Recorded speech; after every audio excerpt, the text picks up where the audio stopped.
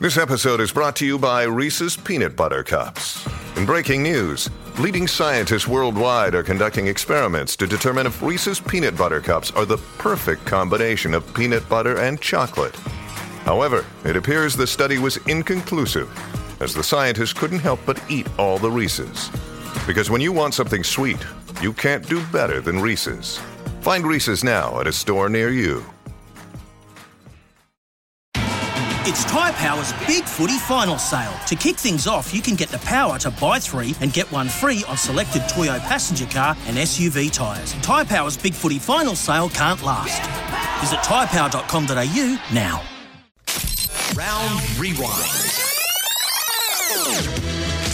Well, let's start with the Kiwis and Tonga on Saturday night. 26-6, the Kiwis. I think we probably thought it might be a little bit closer, Kempy. We even talked last week about, Tonga even coming out and maybe upsetting the Kiwis. But, I mean, we talked about it being one of the best Kiwi sides we've ever seen. It was one of the best Kiwi performances you'll see. Oh, 100%. I don't know who was saying they were going to be close, but I thought there was 20 points in it. On paper, best spine, best middle, great all over shape of the side, and they delivered until the rain came down. So exciting going into the World Cup. Joey Manu, I mean... 400 metres, freakish. Unbelievable. Absolutely freakish. Do we see potentially with Tonga what we talked about, the lack of the direction in say, like the halves? I think the forwards were okay, but I just felt like they had no creativity on attack. They had no, structure like the Kiwis had. Well, they had no chance to attack because they were in the wrong end of the football field. Their position on the football field was really poor. They were coming out of their half basically for 70% of the game. So, yes, it was their spine, just wasn't up to it. Havili, Amone, and even our centre from Brisbane that was running around out there in the 5'8" jersey just couldn't get the kicking game in order. So, now the Kiwis dominated it all across the park. Who impressed you the most individually? Oh, Joey Manu was a standout for 400 metres, but I thought the middle was outstanding. The way that Jesse Bromwich passed the ball, for instance, and just kept moving their defensive line around, because that's where the collision was happening in the middle of the park. While we were there watching it, it was really severe. It was severe collision in the middle, but New Zealand wouldn't allow that collision to stop them from playing football. Fisher Harris was outstanding. Incredible, yeah. Absolutely outstanding. And my player of the day was Kenny Bromwich. I thought Kenny Bromwich was, a lot of people don't actually see the amount of work he does defensively along with his attack. He was very good. And I should have actually asked you at the top of the show, Kempy, you first time at Mount Smart in 3 years, mate.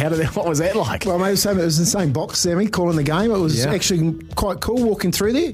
It was awesome with a full house of Tongans.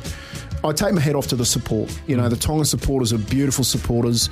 They, were happy, jovial. There was a little incident there. I think they're making, a mountain out of a molehill in the media currently. But other than that, to get that much support across South Auckland into Mount Smart Stadium, and just, like I said in the breakfast show, I don't think they cared if they won or lost. They were just happy to be supporting their nation. Yeah, they were still singing in the 80th minute. The other game on Saturday night was Samoa and the Cook Islands, and that Samoan team just looked fantastic. David Nofaluma got 4 tries, so if you had money on him, he did very, very well. That's a force, I think, for the future as well. They had a bunch of those Panthers boys in there. Taylor Mayey's at Targo.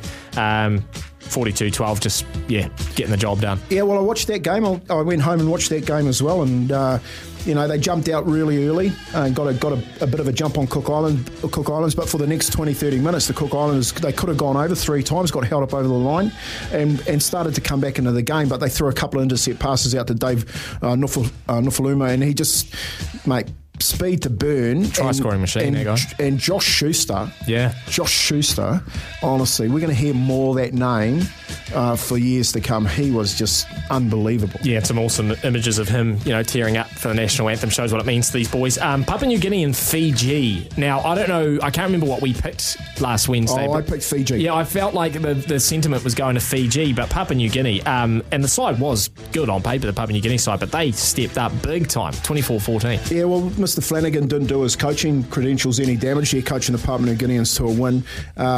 Young Lamb, that's Adrian Lamb's son, playing a halfback out of Sydney City, and just the way that they're tough, man. Like I always say, the Papua New Guineans used to play against, they're 4 foot tall, but they hit like they're 10 foot tall, you know. And they took the game to Fiji and just outplayed them. And I'm real happy for Papua New Guinea because it's their national sport, you know. So for them to get a win on this occasion in this window would do, so much just for the country. I'll tell you what, Kempy, what that did for me over the weekend, I am so fizz for the Rugby League World Cup. Absolutely cannot wait for that. And I actually think it's actually a good thing we didn't have it last year and it's been moved to this year. I actually think that's the best thing that could have happened, you know? Yeah, look, I think, Sam, what actually happened on the weekend was that a lot of other players got the itch about making that team because they would have seen the weekend, they would have seen the support, but they would have seen the opportunity that, man, we've actually got a shot. So you couldn't, we haven't seen the Aussies play. We don't know what they're coming up with outside of Origin at the moment, but you've got to look at that Kiwi team, and obviously this week, they're a dead set chance. Yes. England would feel the same up there beating the Pacific All-Star team. Tonga, Samoa are only going to get stronger when they get all their players back. So, yeah, man, it's going to be the best World Cup I think we've ever seen. And finally on Sunday, of course, State of Origin Game 2 in Perth. New South Wales levelling the series 44-12. A few talking points out of this, Kempy, but what did you take away? Well, I took away that Joel Kane, when he spoke to us on the breakfast show last week, was smack dead on right. He said that they're going to win by 20. The Penrith and getting Kurosawa into hooker to help out with the Penrith mix along with Matt Burton that went into the centres outside Todd to tighten up that left edge, and then the kicking game and releasing Nathan Cleary. And guess what? Nathan Cleary picks up the MVP. So. The thing with the Perth exercise is such a long way away. It's such a different week for them, and I'm glad that it's a 1-1 even series at the moment because now they're going to go back to Brisbane. Everyone's going to write Brisbane off, but you never write Brisbane off when they play at home. Yeah. Absolutely. The bit of controversy that people talked about was the obviously the Felice Kaufusi sin binning, and a lot of people said, that changed the game. My thinking be, if you lose 44-12, it ain't one sin binning that's done the damage for you in a game like that. It changes momentum. It does. And in the context of the sin binning, there's more to it than that. And that's Freddie getting into the coaches the week before. And I don't know if you saw it on Friday, but at the final coaches captain catch-up, which was a public meeting in town in Perth, Billy Slater got up after the meeting and gave Freddie a bit of a mouthful about what he said about the Queensland players were doing in the ruck. Freddie got to the referee. Yeah. That referee will not ref the third Origin. I did think, though, that if you look at the penalty count leading up to the simming, they had about 4 or 5 set restarts and penalty. I thought it was fair, but then I also thought that Queensland didn't respond, Kempy. And, sometimes you see teams really bounce back from a yellow card and they really, come together and say, boys, head down. But I felt like Queensland went the other way. So they are. They're moments that change games, and momentum in rugby league is the biggest shift that you can have to actually capitalise on, and that was a telling moment. Sending Kaufusi to the sin bin was a moment that actually changed the shape of the game. And like Freddie said, at half time when they went in and there was only a couple of points between them, he thought they were well on top, and it proved that he was right in the end. Life's busy. Take this deck. There's heaps to do on it, like polishing off this wine. That's tough.